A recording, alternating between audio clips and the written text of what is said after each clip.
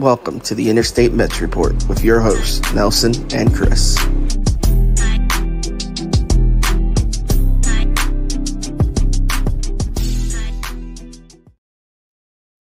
What is up, everyone? It's another episode, another edition of the Interstate Mets Report. This is episode 34. Before we get into it, I want to say almost Happy New Year to everyone that may or may not be listening in on this. Before we get to any of our topics today, as you all know, hit that thumbs up button, hit that subscribe button on both of our channels in the description down below, and make sure you're commenting your thoughts and opinions on the live chat. Follow us on X as well. You know where to rock with us. All of your latest podcast updates and more Mets talk. Nelson, what is up, man? I haven't talked to you in forever. I know you've been busy. The season, the off season, you see it on here. It's Mets cold stove season. We've had a little bit of rumors sprinkled here and there with these reports, but nothing concrete as of yet. We'll try to do our best to make a great show out of these reports and give you sort of what if scenarios about the potential targets the Mets are going after. But Nelson, I got to ask you, how are you doing first and foremost? It's nice to see you up here. Yeah, I'm good. Just been crazy busy with the holidays and the kiddo and being off school and everything. So I haven't barely had time to pay attention to anything going on. I've made a couple videos here and there, but I haven't even been able to do one every day like I wanted to. But starting next week, I should be able to get back to normal. But I'm excited to talk about whatever it is we have to talk about. Absolutely. Like I said, it's Mets cold stove season. We'll give you all the updates. We have some great topics today. We'll be talking JD Martinez versus Justin Turner. We'll be talking Gio Urshela in the third base position. All that fun stuff. Everyone in the comments, make sure you're dropping the comments in the live chat. What up to the That's My Sports podcast? Make sure you're subscribing to them as well. Yuki's in the house saying, hey, Nelson and Chris. And we got John in the chat as well. What up, John? Shout out you. Thank you for rocking with us. And like I said, I'm not in my usual setup today. So if there's any technical difficulties, Nelson, just take it away. And I'll try to get back online as much as I can. So without further ado, let's get into it. Like I said, subscribe to all our channels, all that good stuff. But let's talk about JD Martinez and this DH position that needs to be addressed first and foremost, right? We saw how bad the Mets' 2023 DH production was. We saw the Mets were in talks with Justin Turner a couple weeks ago. And now we get the report, the most recent report, that the Mets are interested and have been at least, I'm not sure if they've directly reached out to JD Martinez in his camp, but they're definitely somewhat interested and eyeing that market. So I put up a little prop here in terms of the 2023 numbers between JD Martinez and Justin Turner, because this has been a battle situation here, whether we're going to either go get Justin Turner or either go get JD Martinez, or the Mets can just forego everybody and I guess leave Mark Vientos out there to be the DH, which at that point would signify that the Mets 2024 plans are what they are. But let's talk about JD Martinez versus Justin Turner here for a little bit. And give me your initial thoughts, because when I first saw this about JD Martinez and the Mets being directly linked to JD Martinez, I was like, well, what happened with the Justin Turner talks? Did something fall through? Did Justin Turner, a 39-year-old that had a great season in 2023, want more years than the Mets were comfortable giving up, or more AAV than they were comfortable giving up? Like, what is going on here? Because that's a very interesting pivot point, right? And a lot of people, when they talk about the DH, these two names go hand in hand. So, Nelson, give me your initial thoughts about these two guys, especially how you view the most recent talks with JD Martinez. Yeah, I mean, I've said it since before the offseason started. Like, one of the biggest targets for the Mets was starting pitching, which I guess we're going with plan B, plan C, whatever the hell it is we're doing. And my second thing that I've tried to hammer home, I wanted a DH. I'm tired of, the Daniel Vogelback experiment was horrible. We've gotten really no production since the DH became a thing for us. And we need someone in there that can take the job and roll with it.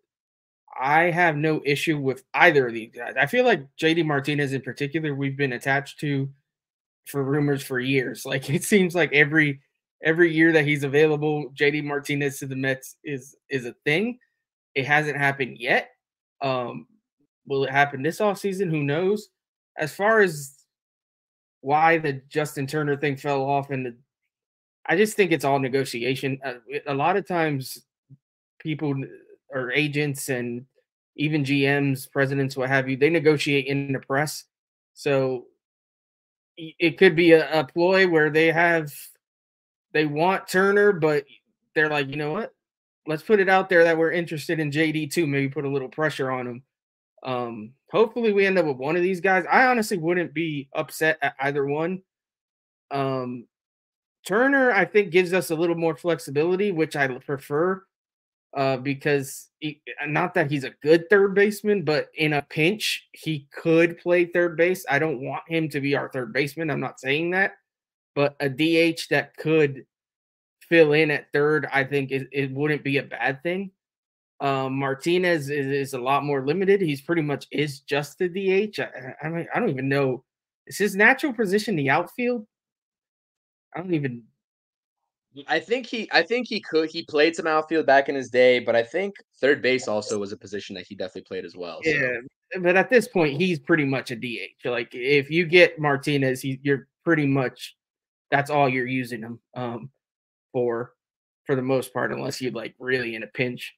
But so I think I like the flexibility that Turner would provide as far as not having a guy a la Vogelback that you can literally only use to hit and nothing else. Turner, I feel, could not that he's like I said, not that he's a great fielder, but he could at least fill in here and there. Maybe show Beatty a few things that he knows. I mean, he wasn't a horrible defender in his day when he was a little better. So, yeah, that's where I'm at with it. Like either guy is light years. I said this in a video, I think yesterday. Either guy is light years over Vogelback. Like, honestly, if we sign just about any of these guys that we've been kind of linked to, Martinez, Turner, Soler, as long as they have somewhat of a decent year to their career norms, it's going to be light years above what we got out of DH. So that's the way I look at it. You're just looking for improvements anywhere you can. And at this point, we can't be picky. It seems that we're looking for short-term deals. Both of these guys would fit that mold. So yeah, that's where I'm at with it. Yeah, and before I get into that, I just want to shout out some more comments here. We got Josh checking in here. What up, Josh? Appreciate you tuning in. We got Stony in the chat saying Happy New Year coming soon. Shout out Stony. Thank you so much. Sanders is saying Mets should sign JD Martinez for DH, Gio for third base, Eddie. I mean, we can go get all these guys. I just don't think that's feasible. The list goes on and on and on. But Sanders in a real life scenario, that crazy, to be honest. Like if all of these guys are willing to take short-term deals, that is a viable plan. I don't know that we're going to sign every single one of them, but I wouldn't complain at that necessarily. Yeah, and I would complain about Urshela, and I'm not sure if you saw my tweets surrounding Urshela yesterday, but I will give my 2 cents on him. But these guys, like I said, Eddie Rosario definitely plays in left field, right? You can go and stick him out there for a short-term deal. JD Martinez, same thing. We'll talk about all of that here in a second. And Rick's checking in with us as well. For me, I'd lean towards the guy that's willing to take a 1-year deal. Absolutely. And it's not even a guarantee that either of these guys will take a 1-year deal. I think, to be honest with you, Justin Turner probably fits the mold a little bit more of a 1-year deal rather than JD Martinez, because JD Martinez is still around 35, 36, not quite 39 like Justin Turner. And the guy has been an all-star for the last 3 seasons, right? So that's where I think that JD Martinez has a right to push maybe a 3-year deal with an opt-out after the second, maybe a club opt-out, or just a straight-up 2-year deal. Like I said, not going to complain at either one of these guys. If I had to choose with that flexibility, like Rick was just saying, Turner would be my guy. But like I said, you can make the argument for both guys. Justin Turner, what attracts me to Justin Turner as a hitter for the Mets is you hit the ball the opposite way with authority. And I'm not saying JD Martinez is incapable of doing that, but that's something in my time watching Justin Turner, I've really come to like about his hitting approach. And he gives you that defensive flexibility. Like you said, none of these guys Turner nor JD Martinez are going to be sniffing the field for the most part for the New York Mets in 2024 if they're brought on. Not either of these guys. So even when it comes to third base, and we'll talk about the third base outlook here in just a second, I don't expect Justin Turner to sort of be that hero as a backup for Brett Baty. Like, we can figure that out elsewhere. But you look at the numbers here. I mean, listen, JD Martinez is a guy that this Mets fan base wanted last offseason. Ended up signing with the Dodgers. The Mets didn't take a flyer on him. And you saw the production that he was able to get in LA in that 113 games, 33 home runs, hit 271, OPS just shy of 900, which is phenomenal, and 100 plus RBI season. That is phenomenal production. Now, do I think JD Martinez, if the Mets sign him, is going to replicate anything close to those numbers if he's a Met? I don't think so, but we don't need him to. Either of these guys on your screen, all they need to do is hit 20-plus home runs and be a serviceable power bat right behind Pete Alonso, which is what we've been clamoring for this whole entire time. And Matt, yes, you're absolutely right. Everyone in the chat, send me a Gio Urshela jersey. I'm going to send that right back. I promise you. Shout out Matto, checking in with us. Absolutely.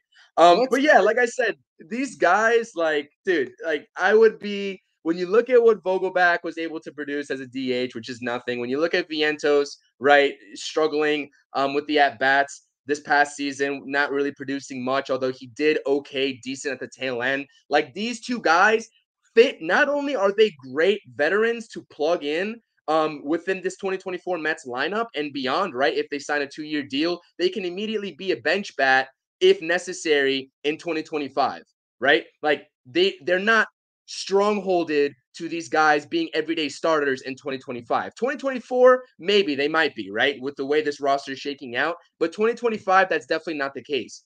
So like I said, serviceable guys, veteran guys, would love to have either of these guys really bat behind Pete Alonso in this lineup and get that true production from Pete Alonso. Now that I'm saying that we haven't seen Pete Alonso's true production so far in the major leagues, but I think it definitely would help him out just a little bit. And, it's a no-brainer for me. I mean, I know we talked about Soler here multiple times. Honestly, at this point, any way you shake it up, I will accept. And honestly, I have to hold true to my word. If Vientos is the opening day DH for the New York Mets, I can't fault the New York Mets for sticking with Vientos and getting him those at-bats and actually committing to him. I know that would be I've seen actually some people who want Vientos as a DH. Is that what I'm saying my priority is and my first choice is? Absolutely not. But when we've seen this offseason how it's played out, Nelson, I want to get your take on this too. Naturally, our expectations have lowered for the 2024 season, right? Just naturally. And I'm not saying the Mets are not going to go out there and compete for a playoff spot, and that's not what they want. But naturally, with the way this roster is shaking out and David Stearns holding true to what was said at this past trade deadline and tail end of this 2023 season with what was said to the Mets fan base, the goal was for 2024. Would you really be angry if Mark Vientos was prioritized as the everyday DH? I'm not sure. Yeah, I mean, I wouldn't be angry. I feel like we need a bat somewhere. If it's not going to be DH, then I guess it has to be left field because those are pretty much the two open spots right now. So if you want to roll with Vientos and sign an outfielder, I guess that's fine. I personally have trouble. I mean, I know Vientos had that hot end to the season. I don't know. I see a lot of flaws in his game. But I mean, he's been working hard this offseason. He's working on his fielding with Lindor. I don't know if he's actually going to get an opportunity to see the field. Obviously, the Mets didn't really believe in his glove, and he looked horrible there, if we're being real. But I mean, if they give him a shot, then they give him a shot. I've said this as well, like, and to your point, once we didn't sign Yamamoto, I think the expectations did lower significantly. Although to me, I've said it in my videos, I'm not in that camp that's just ready to write off 2024. I think given the right moves, we can still be a playoff team. I'm not saying this team's winning 90 games, or 100 games. They're definitely not. But I think this team, with the right pieces plugged in, can get you mid-80s wins. It could also go horribly, and we could end up in a 70 win again. Like it's that's possible. But I do think that with the right moves, we can be a playoff team. So whether it's interesting because it depends on. Obviously, this is Stearns' first year. He needs to evaluate these kids one way or another to know what to do with them moving forward. Is he going to choose to play them every day in order to evaluate them? Is that the plan? I don't know. It might be. Or is his move more to like plug and play and maybe platoon them or what have you? Who knows? But I know that he's got to be thinking in terms of I want to see for myself what these kids have, because you can evaluate from afar, but being able to actually see them play in front of you is different. And so obviously we have different guys in the building, different front office guys, different scouts and what have you. So they're probably going to want to see what these kids have and make their own judgment. So if you want to roll with Vientos, that's fine. But personally, I'd prefer to sign one of these guys. Just in terms of trying to compete for 2024, I think that makes us better. But if they don't, I do understand the thought process behind it. Yeah, and I think I completely agree with you there. It really is about like how many, are they going to put one foot in the door for 2024? Or are they going to put both feet in the door? I think that's what we're asking here, right? And we're speculating as fans. And like I said, the reason why I think Justin Turner is more of a realistic option for the Mets is because I do think that he's a true 1 to 2 year type guy in terms of the deal that he's going to get. Listen, JD Martinez, coming off of, a little bit of an injury history, took a chance on himself to take that 1 year deal with the Dodgers. It was essentially a prove-it-year deal. He only played in 113 games, but you look at that production in 113 games, I mean, you're not really going to get that anywhere else on this market right now, to be honest with you. So I don't think that JD Martinez is just going to settle for a 1 year deal. Hell, he might not even settle for a 2 year deal. Like I said, an option there, a 3 year deal with an option somewhere in between might make more sense. And if it takes a 2 year deal to get Justin Turner in the door, he still plays well for this Mets bench in 2025 when the Mets have more flexibility to do more in the offseason. And like I said, before we keep talking, around 36 people in the chat right now. Make sure you're subscribing to both those channels, hitting that thumbs up on both channels, and dropping those comments in the live section. Definitely appreciate the support on the podcast. It does mean a lot to us. Let's get to some comments here before we truck on. Yeah, what's up, Nelson? Just on 1 to 2 year deals, I'm okay with both of these guys. If it takes any more than that, I'm out. I don't want to give either of these guys a 3 year deal. I'm not in the game of giving 30-something-year-old guys 3 years. I personally am out on that. So hopefully, it seems like from all if you read the tea leaves, the Mets do want to stick to 1 to 2 year deals. I'm perfectly fine with that plan. But yeah, if it takes 3 to get either of these guys, then let's just roll with Vientos. That I completely agree with you. I couldn't have said it better myself. That's exactly the sort of boat that I'm in. I think that's what the Mets front office has been showing us. Let's see here. Stoney's asking whether we'd prefer Jorge Soler or JD Martinez. If I had to pick one, I think I'm going to go with JD Martinez on this one, to be honest with you. That would be my choice. What about you, Nelson? Yeah, I think even though he's older, I like JD's game a little better. Jorge strikes out a ton. I think. I don't know. I'm confusing guys. At this point in the game, everybody strikes out a ton. But I don't know. I like JD's game a little better than Soler's. He hits for more average. I don't know. I would, like I said, I wouldn't be mad at any of these guys. Soler as well, but I feel like you're gonna have to pay Soler more for some. I think. Yeah, I think I'd go with JD. It's tough because JD's coming off of an all-star season. Solaire's coming off of an all-star season. Justin Turner's not, but he had a great season and he played 146 games at the age of 38 for the Boston Red Sox this past season. So like the market is really tough to sort of gauge here with these guys, given those respective accolades and the age factor. We got Frank checking in saying, "Let's go Mets." I definitely appreciate you. Richard saying he's got you, CP. Got me, CP. I appreciate it. Thank you for hitting that thumbs up and subscribing to all the channels. Appreciate it. We got Ant from the Subway to Shea podcast. Make sure you're checking him out and subscribing to his channel.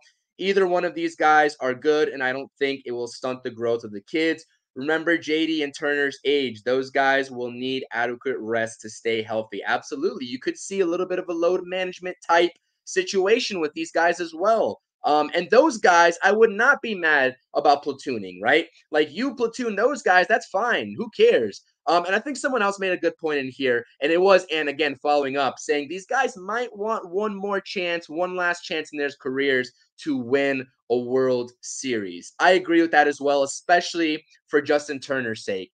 I do agree with that, Ant. That's a great point. I think a lot of people, I don't think it's as big of an issue or big of a factor as it is in, let's say, maybe a sport like, I don't know, basketball or something like that. But I absolutely agree with you. That is absolutely a factor. Although I mean, they both have rings, don't they? Pretty sure. I believe so. Yeah. I mean, Justin Turner with the Dodgers, right? And then JD with the Red Sox. So yeah. So I mean, yeah, you could. I mean, one more ring would never hurt, but it's a little different when you've already got one than when if you're still like hunting for one. Or you can make the counter argument and saying that Justin Turner, this is his last opportunity to get a bag in this league, right? And he's going to take the offer that gives him that extra year of security to pay him one extra year. Like that's also a factor too that you can point out, especially in terms of Justin Turner. So like I said, the chat's awesome. Keep dropping those comments. We got about 40 people in the chat right now watching this video. Tell your friends, tell your family, all that good stuff. And what was that? I want to highlight one comment here. Sure. Yeah, let's get I've seen this said a lot. It's yes, we were willing to sign Yamamoto for $325 million, but that was a special case. That's a guy that's what, 24, 25 years old. He's an ace, potential ace pitcher. Like the Mets made it pretty clear that he was like the unicorn that they were going to throw the bag at. And if they got him, great. And if they didn't, well, that doesn't mean we're going to go and spend all that money on whoever just for the sake of spending it. Like to me, Blake Snell and JD Montgomery aren't worth Jordan Montgomery. I'm sorry. We were talking about JD Martinez too much. Jordan Montgomery just aren't worth throwing half of that money, even maybe more to make up for not getting Yamamoto. To me, it's not smart. I really think the goal is to not spend $300 to $400 million on payroll every year. Yes, Cohen has a ton of money, but it's just not smart to just throw that crazy money out on payroll every single year. You have to balance it with your prospects and just making smart moves that aren't going to break the bank. I just don't think it's realistic to expect these guys to take that Yamamoto money and just throw it at anybody. Like, it's just not smart. Yeah, the point that I've been preaching, whether it's on here or talking Mets with Rob's channel when we do our Mets Roundtable podcast, like the Mets are prioritizing strategy here and they're prioritizing a plan moving forward. And they're sticking to it. To their credit, the fans are not happy. This is New York market and the fans are not happy. And I understand that, but they're sticking to it. And this comment directly feeds into that. Mets should just tell the truth that they are rebuilding or playing for a playoff spot in 2024. They have been telling you the truth. They haven't said it directly, but everything that David Stearns has said since he's taken over and accepted the job as the Mets Pobo, he's told you the truth, and he has not lied to a single one of us in this fan base. I think a lot of people do have to realize that. And Drifter, absolutely, thank you for checking into the stream. Mets can make one impact move this offseason, preferably via trade. And if it's a controllable player in terms of the contract being controllable, I think they will if, both parties are happy with the negotiations. I think that the Mets wouldn't hesitate at that to make that kind of deal. Richard is right here. I was confusing Soler and Teoscar Hernandez. Sorry, like I said, my brain's in a fog, but he's right. It's Hernandez that whiffs a whole lot more. Soler's actually not that bad. Soler, it's 25.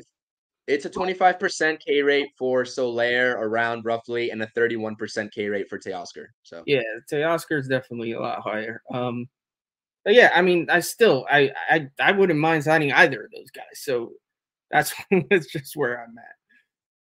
This is such a throwback. When I used to play MLB 2K6, Xavier Nady is a guy that I always used to put, and I was like, dude, this is so like I can always rely on these guys to throw some random name out there. Shout out Xavier Nady and shout out to the That's My Sports podcast. I definitely appreciate it. Okay, are you good on the DH so far? Like we both, I think, are agreeing that either of these guys, if they got brought in, probably are not going to replicate like in terms of the actual overall statistics, like probably what they replicated last season, especially JD Martinez, but we'd be happy with either one, right? Yeah, I'm good with listen, I've said this, shout out Keith from Shansons, because he says it in the starting pitching market. His barometer for can you sign with the Mets is, are you better than Tyler McGill? My barometer is, are you better than Daniel Vogelbach when it comes to DH? Either of these guys are better than Daniel Vogelbach. So yes, I'm perfectly fine with going this route. Absolutely. Okay, so we're moving on. DH has been taken care of. Like I said, this is all speculation. We're just going off of what we've been hearing on the initial reports. There's nothing concrete and nothing serious. And Keith, speak of the devil, is checking in here with some Amish heart emojis as well. So let's talk about third base. Whew. Let's talk about third base because people were not liking my answer on Gio Urshela and why I don't want him on this team. What is your Gio Urshela issue? I get what you're saying in the sense of if you're trying to evaluate Beatty, you want to give him the majority of the reps, but I don't think that signing Urshela necessarily means you're not giving Beatty a shot. I think he's a capable guy to, if things don't work out with Beatty, if you put him out there and he's absolutely continues to stink, he's a guy that then you can pivot to and be like, all right, let's just let Gio cook at third. Or, I mean, I think he's capable of playing a couple other positions as well if you need him. But I don't know. I like his glove for sure. His bat is all right. I mean, obviously, anything's better than what Beatty did last year. Beatty was horrible. But I don't know. I just don't hate. I don't hate it at the right years and money. But yeah, I see a comment. If Beatty can't beat Urshela, the Mets have deeper issues. I kind of agree with that. Like you can sign Urshela, and then listen, Beatty's just got to go win the job. Like you were a top prospect for this team. Like step up, bro. And if you can't, then you have Gio to step in for you. That's what I'm saying, though. Like, this is the comment that I take issue with because, like, if you're bringing Urshela in to compete with Brett Beatty for the job, like, that means they're serious about giving him the opening day job at third base, which is my whole point of why I don't want Urshela. Like, I don't want him anywhere near the opening day third base position. Like, I don't care what Brett Beatty does in spring training. This is a guy who didn't start off. He got hurt at the tail end of 2022, and he didn't start off on the opening day active roster in 2023, and he got brought up thereafter. Like, I'm not saying, like, maybe I'm being too lenient with Brett Beatty in terms of him getting in the rhythm. He's only got, 100 and just around 120 games under his belt, not even a full 162. Like, this is a guy that we both said earlier on in our Interstate Mets, maybe when we didn't have as large of of people tuning in, that it's not feasible to give up Brett Beatty at this juncture of his career, right? He's 24 years old. He's not the guy. He's not the 21, 22-year-old exciting prospect that's going to come in and make an immediate impact like Ellie De La Cruz did, right? That's not happening. That ship has long sailed. But what we can do is give him every ample opportunity in this bridge year to display that. And like your point said, Nelson, what is the leash point for Brett Beatty? You said if he stinks it up and you have Gio Urshela to come in and relieve him, how are we judging that leash? Like, what's the judgment there? Like, what point of the season? Halfway through, 3/4 of the way through? Like, there needs to be a plan there, is my whole point. You know what I mean? No, and I'm fine with it. I'm not saying this is where I guess the disconnect with me is I'm not saying necessarily make it a third base battle at spring training. Like, I think Beatty should be given the opportunity to run with the job. But yeah, there has to be a point, and I'm not the manager. I don't know where that point is. To me, I give him a couple months, but if he hasn't shown that he's made any progress, and to me, it's not even just with the bat. Defensively, he was horrible. Like, you need to show me that you can make the plays at third base. If you can't, we cannot continue to roll you out there. It's just not feasible. If you're going to do that, you might as well stick Mark Vientos at third base. So that's where I'm at. So having Gio Urshela to kind of push him a little bit, I don't think that's a bad thing. And if he's too fragile to that he can't have a guy behind him like pushing him and that throws him off, then maybe sayonara, you need to go play in Oakland, because I feel like that's the best place for you, where nobody's watching you and your mental can stay afloat, because that's where I'm at with Beatty. Like, I'm not ready to just give up on him, but the leash isn't incredibly long either. Like, he has to show me something.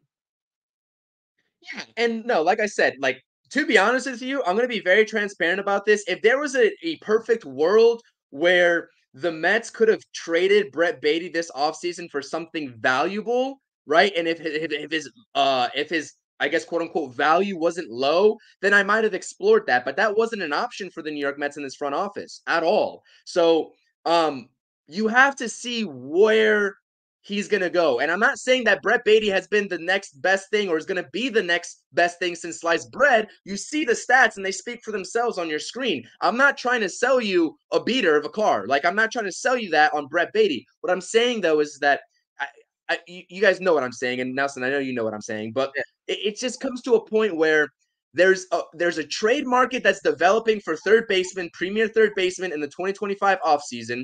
And there's a couple of free agent big names that they don't get extensions with their respective teams that you could potentially sign in free agency. So that's what I'm saying is, like, let this kid either prove himself or not and go to 2025 and go get yourself a third baseman via trade or free agency. That's all I'm saying. 108 games in 2023 with the 10 games that he appeared in 2022 is not enough of a sample size. I think the chat, that's all I want you all to know. Yeah, no, I'm with you. I don't know if the chat is. I do want to address this comment. Personally, no, I did not want Mauricio at third base. I felt Mauricio looked better at second base. I felt he had some chemistry with Lindor up the middle. I personally, if Mauricio didn't get hurt, I was saying it time and time again, I thought it was a good idea to play Mauricio at second, trade Jeff McNeil, and roll with Beatty at third base, or Beatty and have sign a guy like Urshela or what have you to kind of be that backup just in case. That's where I felt I wanted to go with it. Obviously, once Mauricio got hurt, that changed. I don't think McNeil is expendable at this point. I think now we need him for second base. So it's not, and we'll get to that. I think that's one of the things we're going to talk about real quick shortly. But yeah, I don't think that is feasible now. But yeah, I was actually very much against playing Mauricio never looked good to me at third. With the brief time he was in winter ball this offseason that he played there, he made tons of errors. I didn't like what I saw there. I thought second base was gonna be his home. That's what I thought too. I'm right there with you. I would have rather seen if Ronnie Mauricio was still in the picture for 2024. I would have rather seen him play second base. And if Gio Urshela could play second base, I'd have no problem bringing him in to play second base while McNeil roams left field if he's still going to be around. Like I would have no problem with that. And we'll talk about it here, the second base market in a second. But this right here is not true, Richard. You cannot send a 24-year-old down to the minor leagues anymore already than they already have to in hopes that he figures it out. Like it's just not happening. It's not happening in New York at least. So I would not count on that. Brett Baty is going to be on the opening day roster. He's going to start at third base, presumably. I would hope, because it would be very counterproductive if he doesn't. And that's going to be it. He either proves himself and he sticks around, or he doesn't and he's going to be out of here come 2025. That's as simple as it gets. Like that is plain terms what was happening. And yeah, like I said, there's a lot of factors here at play. Yeah. To that point, Gio, he hasn't played a lot of middle infield, but he has played some shortstop in a few games at second. So it's not out of the realm of possibility that he could play elsewhere, not just at third base. I did see that. It was a very limited sample size. I didn't really look too much into it, but I did see that he has at least an inkling of experience over there up the middle too. So I do understand that as well.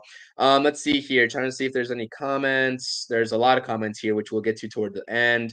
Shout out Yamid here. I saw enough of Baty at third, move Baty left, and Mauricio looked better than Baty at third. I mean, if you guys don't want to win ball games and you want to stick Brett Baty at left field, presumably where he's worse and defensively, then by all means, like, let's do it.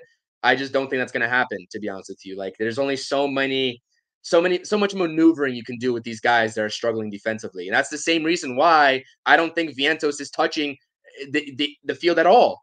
Whether the only time Vientos will touch the field in 2024, in my humble opinion, and you guys can come back to this if I'm wrong, I'll openly say that I'm wrong and I was wrong, but we're not going to see Vientos at third base at all. We'd see him behind Pete Alonso at first base, maybe. If Pete Alonso needed a day rest and Justin Turner signed somewhere else, we would see Vientos backing up at third base or at first base, but it's not going to happen at third base. Let's just give that up.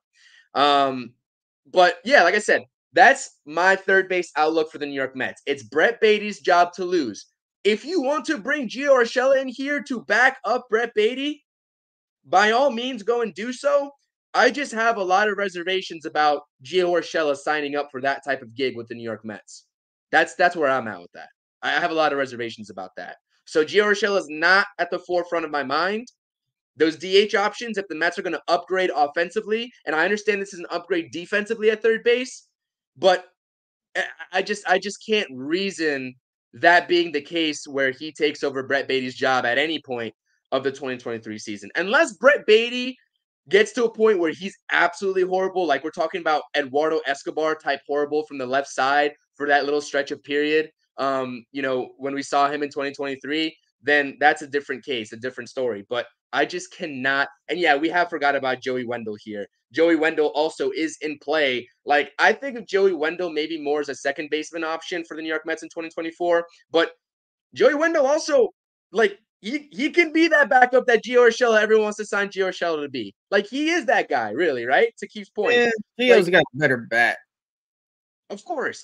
I mean, he's coming off 299. He's usually floating around 250, 260 when he plays a decent amount of games in a season. He only played 62. But what else minus this average and maybe a little bit of a better defensive sort of option at third base are we really clamoring for here? What are we doing? He's hit 2 home runs last season. He hit 299. Great. The OPS is horrible. He doesn't drive runs in. He doesn't hit for power. What do we want in Gio Urshela? That's all I'm saying. He only played, let's be fair, he only played 60 games last year. The year before, where he played 144, he hit 13 homers and had 64 RBI. His OPS was 767. That's not bad. I mean, I don't know that I want to give a guy like that a ton of money or anything like that, but that's not horrible. He hit 285. Like, he has had a couple serviceable seasons. I mean, going back to, it's been a while, 2019 with the Yankees, he hit 21 homers, 74 RBIs, he hit 314. So the bat, he's shown potential with his bat that in fairness, we haven't seen at all with Brett Beatty in the majors. We saw it in the minors. In the major leagues, Brett Beatty so far hasn't shown us anything. But to your point, Brett Beatty hasn't gotten a full season worth of games yet. So I just think we're selling Gio a little bit short, but I do understand your point. Yeah, I'm dying on that hill. I'm sorry. I've already made my decision. I get those points are definitely valid that you're making and the chat's making as well. But I like if you're listening to CP, New York Sports, the True Mets Talk podcast, we are anti Gio Urshela to the Mets in 2024. I'm not saying he's a bad player though. I'll not say that because that would be ludicrous. He's serviceable. He's shown consistency somewhat in his career. I'm not saying he's a bad player. I just don't want him for the New York Mets in 2024. That's it. Respect Joey Wendell, please. Yeah, man, I don't know. Like I said, this is a whole merry-go-round situation here when we're talking about depth pieces, and I think we all know Brett Beatty is going to be the opening day starter, and I think that's just what it is at this point. So let's move onward. Let's talk about some pitching.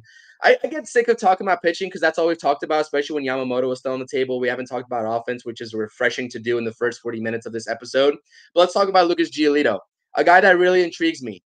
He really does. He's been going on rants on his X account about Lucas Giolito. Whether it's a little bit of troll mixed in there or not, that's only Keith knows, right? But like I said, this is a guy. When you talk about this rotation and their unwillingness to give a Jordan Montgomery or Shota Imanaga maybe or Blake Snell those long-term deals, which I fully respect. I wouldn't do so either with the way this team is shaking out. You plug in Lucas Giolito, and if he wants a 2-year deal, you give him a 2-year deal. Because guess what? You have Quintana coming off the books. Severino, if he doesn't prove himself on the prove-it-year deals, coming off the books. Hauser is coming off the books. You got 3 spots right there immediately that you'll need to fill in 2025 at the worst case scenario. You see his stats right here. I call him an innings eater because regardless of how many innings he goes in a ball game, I saw someone combating me this on X, which is great. It was a healthy debate. I understand their point. Someone said that he's not a true innings eater because he only throws 5 1/3 innings on average in a ball game, and we're looking for starters to go 6. But my thing is that if you throw 184 innings in a season, you are automatically an innings eater at that point, no matter what, by default. By default. That is something where you do not find on this open market too frequently nowadays. Like nobody on the open market right now, and even that signed before Lucas Giolito, is replicating that type of workload. And he's done this for 3 seasons consistently as well. The long ball's an issue. The ERA sucked. The strikeouts and K per 9 is there, and the walks per 9 needs work. There's 2 sides to the argument with Lucas Giolito. Let me hear your take on Lucas Giolito. When we started this offseason, I said it. Heck, I said it before the offseason even started. I never really wanted this guy anywhere near the Mets. I've gotten to the point where I've talked myself into that it's okay if we get him. I still don't really want him, but it's to the point where if the plan is not to overpay for guys like Snell and Montgomery, then at this point, Giolito is kind of like the best of the worst. I hate to put it that way, but he pretty much is. There's not a ton left out there. Yes, Imanaga's out there. Hard to argue whether there's no guarantee he pitches better than Giolito, to be honest, and he's going to probably cost more. And the Mets don't want to give up a ton of years. So I'll take it. I would much prefer, and maybe they still do, maybe they sign Giolito and still trade for a maybe better rotation arm. That's my hope anyway. I don't know that that's going to be a fact. I'm just really hoping. Like, if I am hanging on to hope for this rotation, it's that if Giolito is the move, that he isn't the only move, that there is a trade somewhere to solidify more of that top end of the rotation. I'm not saying trade for an ace unless you do get a Dylan Cease, which would be awesome. Granted, he had a down year last year, for being honest, but his stuff is great. He's still young. He's still controllable. If you can get a better arm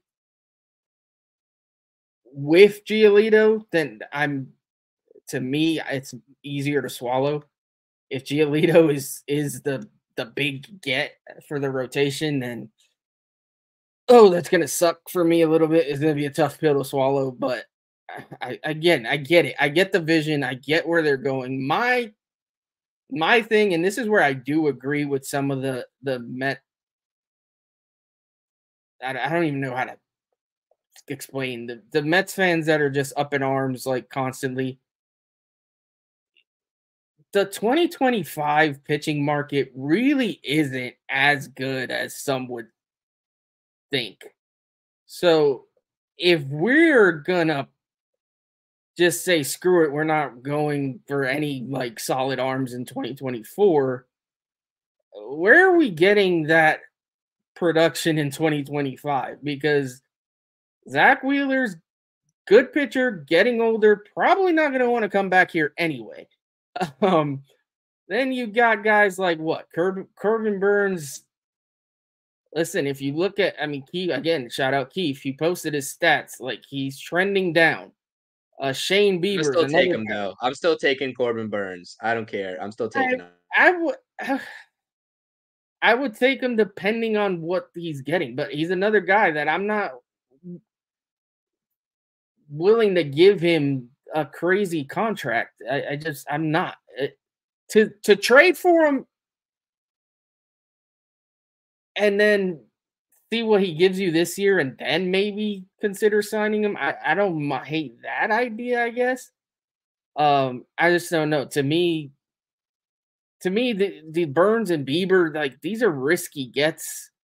Like I said, Wheeler, I don't see coming here. Like, your options are going to be limited, man. So I don't know.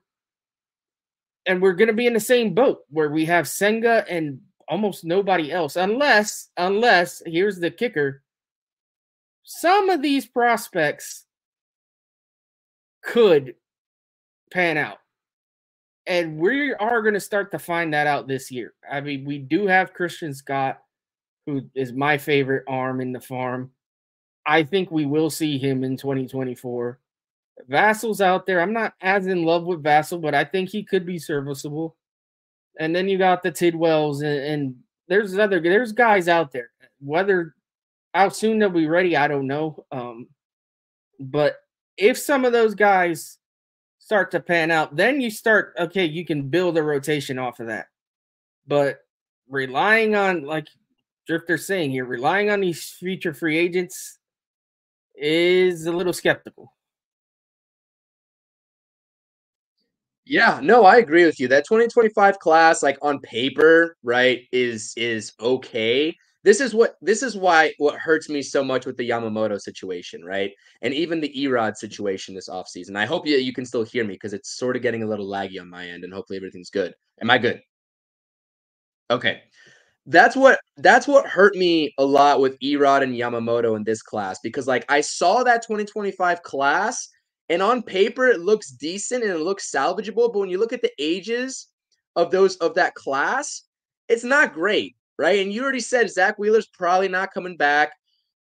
Say what you want about Corbin Burns. If the Mets have to go get him and they have no other options, right, then they're probably going to make an offer to him. Like, despite everything else that's going on with him, that's, the trend downward, like you said, and like he's been saying. But that's what, like, you would have had an established foothold at the top two of your rotation in Yamamoto and Senga, and it would have been great. And I hate to just go back and say this guy's name because of all the press conference answers that we got out of him. I mean, he's bogus. He's bogus. Forget about the guy. But it would have been nice. But like I said, strictly getting back onto the topic of Giolito for the Mets in this offseason, I think it's a great play. This is a guy that threw his fastball in 2022 at a 47% clip, dialed it back in 2023, and threw that changeup and slider combination a little bit more.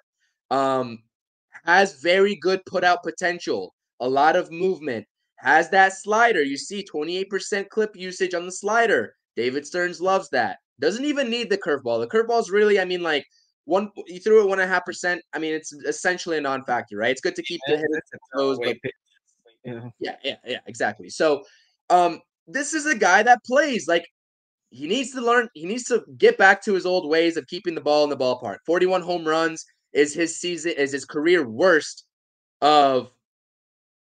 Okay, my sound is good. Okay, good. This is his career worst for in terms of home runs allowed, right? But the strikeouts, like something's there. Like there's a meaning behind those strikeouts. There's a meaning behind that K per 9 clip. There's a meaning to that. So if the Mets can find a way to get a guy like this in the door, maybe they get great production out of a Luis Severino and he figures it out, right? Back to what he used to produce. This rotation, like, it isn't the best. We're not going to win, like you said, 90 ball games. But maybe we can squeak out a tail end wild card spot. Maybe. Yeah, you add pieces here and there. There's potential. Yeah, I said it. I did a video yesterday where I compared where our rotation stands now to where it was like heading into the season last year. And then obviously what the production we actually got. If you're judging it off of the production we got, you got to try to put the names out of your mind, because obviously Scherzer and Verlander, those are big names. You think, oh my God, those are studs. But if you look at it production-wise, it won't take much production-wise for this rotation to be better than last year's. Kodai Senga was by far our best pitcher last year. Quintana, when he actually got to pitch, which wasn't until mid-season, was pretty serviceable. But other than those two guys, everybody else pretty much stunk. So we don't have everybody likes the stars. Everybody likes the big names. We don't necessarily need all studs to have a serviceable rotation that can provide, like you said, mid-80s wins, get us in a position to fight for a playoff spot. And to that point, Giolito does serve that purpose. And Citi Field is a little bit more of a pitcher's park. He'll be pitching in the National League, which he has been in the AL, which the AL seems to be a little bit of a more hitters league. Like, his numbers could play up a little bit just based on that. So to the point, Carrasco had a 6 ERA. Like, we had horrible pitchers. McGill was horrible. Peterson wasn't good. It was bad. The rotation was awful. Even Scherzer and Verlander, when they were here, they weren't pitching to their level, especially Scherzer. So we don't really have that far to go to provide an upgrade to the rotation. So guys like Giolito could do that. So I'm on board with it. I don't love it, but at this point, with what the vision seems to be going forward, I'm with it. I know a lot of Mets fans don't love it. A lot of Mets fans want the big names, and that's all they're clamoring about. And we should have had Yamamoto and this, that, and the other, and the Wilpons are back, and yeah. I've heard it all. To me, it's all noise. But yeah, I think it's not nearly as ugly as some people make out. It ain't great. Not gonna sit here and tell you it's great, but I've seen some pretty questionable rotations win. The Rangers last year, their rotation wasn't phenomenal. Like it really wasn't. Jordan Montgomery was their best pitcher, and he was good, but he's not an ace. So I don't know. I don't think hear what you're saying. Yeah, I hear what you're saying. I think the point of the matter is like, given who we saw and got production out of last season, we were still talking about what in around August time, maybe late July. Even early August time, after we sold off those pieces at the deadline, we were still talking like, well, the Mets are only 6, 7, 8 ball games back of this. If they go on the little hot streak there, like they won a couple games with like Jonathan RIUs, and we're like going on this show saying, well, maybe there's a chance. And if that's the case with those guys, then like you said, we're really not that far off. Like in terms of being able to put ourselves in a position to squeak into the playoffs. We are not up here trying to sell you all that we are better than the Braves and Phillies, and we're going to compete for that division. That is not what we're trying to sell you on. But we are here to tell you, like, this is what I'm saying. Like, Oh, I don't know. Actually, this wasn't his point. I don't know. He said, "Are you comparing the AL Central to the NL East?" We're not trying to sell you on the Mets being top dogs in the NL East. Like, it's not going to happen.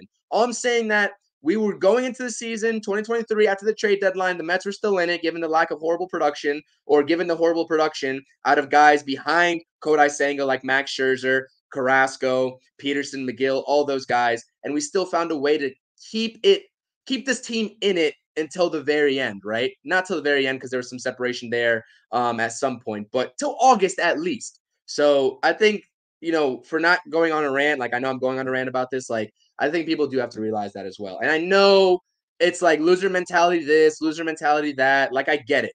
But we're up here talking about Lucas Giolito, but neither of us on here wanted Lucas Giolito at the beginning of the offseason. He was not at the forefront of our minds at all. Like, we're going to be blatantly honest about that. And Nelson, you just said it, and I will hold myself accountable too. I didn't want Lucas Giolito, but when we're talking about how the Mets season or offseason has been playing out, sure, we'll take Lucas Giolito at this point. Like, that's just what it is. And to answer that, no, I'm not comparing. He gets what I'm trying to say. I'm not in the mood for your BS today, Easy. I'm just really not. So I'm just gonna let that one go. I will answer this question. You think the IFA pool money is, if it's not spent, they sign a guy with a qualifying offer? Honestly, there's a guy on Twitter, I hate that I'm not going to remember his handle. He's like on top of all these international free agent signings. I know who you're talking about. Hold on, let me try. And the Mets are committed already to pretty much spending all of their international free agent money. So I don't think they want to lose that money to sign a guy with a qualifying offer. The draft pick maybe won't mean as much, but I really don't think they want to lose that money. I mean, I guess it's possible. I just don't know who's left that has a qualifying offer, to be honest. I'm forgetting that we would get. I mean, Blake Snell, really, right? That's Chapman, Tone's boy Chapman. Yeah, Chapman, Tone's boy. I mean, I guess do they want to do that? I don't see it. I don't. I mean, I really hope they don't go after Snell. I get it. I get why people would want him. I'm not a Snell guy though, so I don't know. I don't see it, but anything is possible. Stearns doesn't show his hand, man. I don't know. I still think we're gonna get a trade out of nowhere that none of us see coming. I still see that being the case.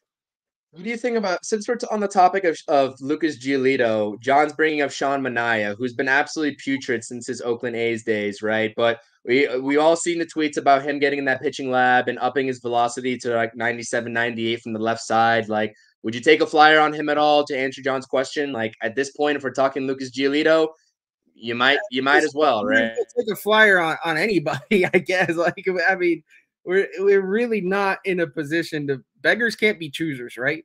So if we're not going after the top tier guys, we have to try to find a diamond in the rough somewhere. Is that Manaea potentially? Who knows? Maybe. I really don't know. It's so hard because I don't know. Like, it was obvious Yamamoto was the guy. After that, nothing's obvious. Like, it's a total guessing game. Like, Yamamoto was the main target we missed, and now I have no idea where we're going. Shout out Yuki. I appreciate you supporting the podcast. Like I said, everybody's welcome to their opinions in the live chat. This is public. Like, you guys can say whatever you want in the chat. Be respectful about it. Like, we have our thoughts and opinions. You guys have yours. We can come to a common conclusion. We're Mets fans at the end of the day. We're all Mets fans. And I appreciate you guys are even here to begin with and taking time out of your day for us. But like I said, Steve Cohen. I mean, if we're going to really attack Steve Cohen here, I mean, it's not even worth the conversation. Like, you can maybe have the last laugh in terms of how the offseason is playing out this offseason. But all I'm saying is that if you say something like this, and like you said, like I said, you're entitled to your own opinion. If 2025 offseason comes around and the Mets build a complete roster like we all think they might, and they might spend a lot more, right, and get back to their old ways in spending, are you going to stick with this narrative? Is this just going to live on forever? Or are we just picking and choosing here? That's my genuine question for those people doubting, Steve Cohen and everything that's going on. Like, if you're picking this side, like, you can definitely change the tune up later, but I'm going to come back and remember all this and just say, Steve Cohen came around, like, he's no longer Dumpster Steve. You know what I mean? So, like I said, there's always two sides of the fence here, but I just don't know. Like, we're here talking to you all about December 29th and where the Mets are at on December 29th. We could come up here and talk about how we all hate what the Mets are doing and how we hate what David Stearns is doing, but we're choosing to take a more objective route at this and play the game that the Mets are playing this offseason and look at these tier B type guys and analyze them. That's all we're doing. Let's see here. Stearns got Yelich in a second year, so Moneyball until 25. Yeah, okay, game 4. See, that's what I'm saying. Like, you understand the thing here. Like, the Mets might be playing Moneyball in 2024. I'm not going to put that stamp past them because really, like, can we say that it's anything else but Moneyball at this point? They're setting themselves up for future success, and we just have to have the patience. And if you don't, as a Mets fan, it's okay because a lot of people don't. But you got no choice. You got no choice. To be honest with you, none of us have a choice. You got a choice. That's my only point there. You got a choice. You can choose to be miserable, but I think you as well are choosing not to be. Is where we're at. We're trying to stay positive. Yeah, absolutely. Absolutely. Talking Mets with Rob's in the chat. He's going live with Talking Mets with Hayden or Mets Talk with Hayden later. I cannot. I'm going to be out tonight. So those guys can hold it down. I'm not sure if you're hopping on with them, but I'm busy. So go check that stream out later on today and subscribe to his channel. And New Year's resolution, try to not have the Mets annoy me. Yeah, man, absolutely. Absolutely. Like, let's try. Composure is key here. Composure is key. John agrees, and Yuki agrees as well. He's saying, yo, Rob, what's up? Patty's in the chat. What up, Patty?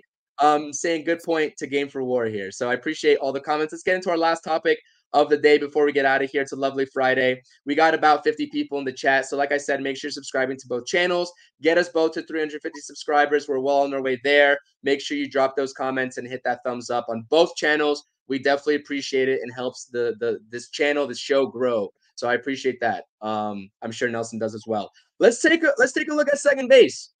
Jeff McNeil's numbers, because as of right now, if the season were to begin today, Jeff McNeil is the second baseman. I firmly believe that. So here are his numbers from 2022 versus 2023. Are we expecting a bounce back season? Nelson, I know your take on Jeff McNeil. I know you're not completely sold on him, but I do think that his sample size in his career does indicate, right, for me that I can expect better than what we saw in 2023. Maybe I'm being optimistic. Maybe I'm being hopelessly optimistic, but I want to see him get back. And I'm sure all Mets fans want to see him get back to those 2022 numbers. Obviously, a very, very sharp discrepancy between the two. And I put a couple little nuggets there at the bottom. One name, a familiar face that is also a free agent right now. If we're talking about second base options and putting McNeil left field potentially, if they're not planning to sign a left fielder, you got to find someone to put at second base, right? So, and it's not going to be Joey Wendell. I respect Joey Wendell, but he's not going to be starting on this team. So let me hear what you got about the second base outlook for the 2024 Mets season. Let's get out of here. Yeah, no, be real quick. I do want to shout out Rob. Haven't been able to be on the show lately, and I apologize for that, but can't wait to get back. Starting next week, I will be able to do the show, the Mets Roundtable with you guys more consistently. So looking forward to that. So check them out tonight if you can. I think 7 o'clock is when they're doing that. Yeah, me and McNeil are not best friends, but I do think I'm not saying I don't think he's going to have a 2022 year. I do think it's definitely not out of the realm of possibility for him to, and actually maybe even likely that he has a much better 2024. Personally, I just thought that at this point, no, but with Mauricio on the team and given all the infield prospects and what have you that we have coming up, I felt that it would have been a solid time to look into moving on. He has a pretty team-friendly contract. he has a game that I think teams would value, and you could get some decent pieces for him. I thought that was a possibility before Mauricio got hurt. Now that Mauricio's hurt, I think he's your starting second baseman. There isn't really a second baseman out there that I would sign. I mean, I don't love any of the names out there. I see Ahmed Rosario. No, thank you. The guy's just not. He's not a good fielder, to be honest. I just don't. I'd rather see the question: can Luis Angel Acuna be ready in 2024? That seemed to be the thinking. I don't know that he definitely probably won't be ready at the start of 2024. I think we will see him at some point. If that's the case, and then if we don't have a left fielder at that point, do we shift McNeil over to left field? I could see that being a possibility. If Luis Angel comes up around the deadline or before the deadline and hits the ground running, do the Mets then maybe trade McNeil? I don't know. It depends on a lot of things, obviously, like what the team's looking like record-wise and everything else. So anything is possible. But I think going into the season, McNeil's our second baseman, and it is what it is. Like I don't have an issue with it. I think he's going to be fine. But yeah, I just before Mauricio got hurt, I thought he definitely was. I truly believe he was going to get traded. I could be totally off base, but I think he was. Yeah, absolutely. First of all, can you still hear me? Because the internet's going out a little bit. Yeah, you're getting a little fuzzy, but I can still hear you. Let's try to wrap it up. All right. I will say before we get out of here that last year with the Dodgers, in 36 games at second base, Ahmed Rosario did not commit an error. That's all I was thinking about the Ahmed Rosario situation there. But yes, absolutely. The way this offseason has shook out, we're not going to get, it doesn't look like McNeil's on the table to be traded. That's what I'll say in terms of how this roster is shaking out. So I completely agree with you. I think the best bet is here to sort of plug him in at second base to start. Luis Angel Acuna comes up when he's ready.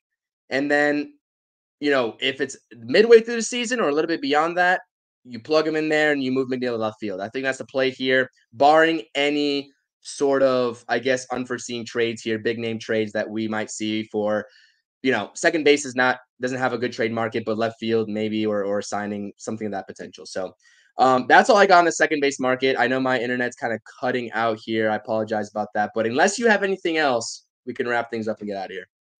No, I just want to say again, thank you everybody in the chat.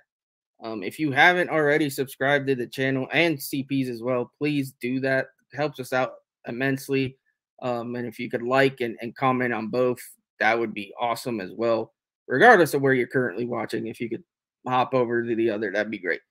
Other than that, I hope everyone had a great Christmas. Merry Christmas if you didn't get the message when we said it on our Christmas episode, which was awesome with Chris. That was with Keith. That was a fun episode. And then Happy New Year. Like I don't think we're gonna talk to you guys before New Year's. So Happy New Year. Hope everybody has a great New Year's. Be safe if you're out partying or doing whatever. Take it easy, be safe, and have a drink for me. Yeah, absolutely. And like I said, I'm just echoing all of your thoughts because, like I said, I don't know if I'm coming in fuzzy here or not. But until the next time on the Interstate Mets Report, Nelson, please do the honors by doing the outro, and we can get out of here. All righty. Thank you, everyone, for watching. We'll see you. Have a great weekend. Have a great Friday night. Let's go Mets. Thank you for watching the Interstate Mets Report. Streaming Tuesdays at 5 p.m. and Fridays at 4 p.m. Eastern Standard Time. Make sure to like, comment, and subscribe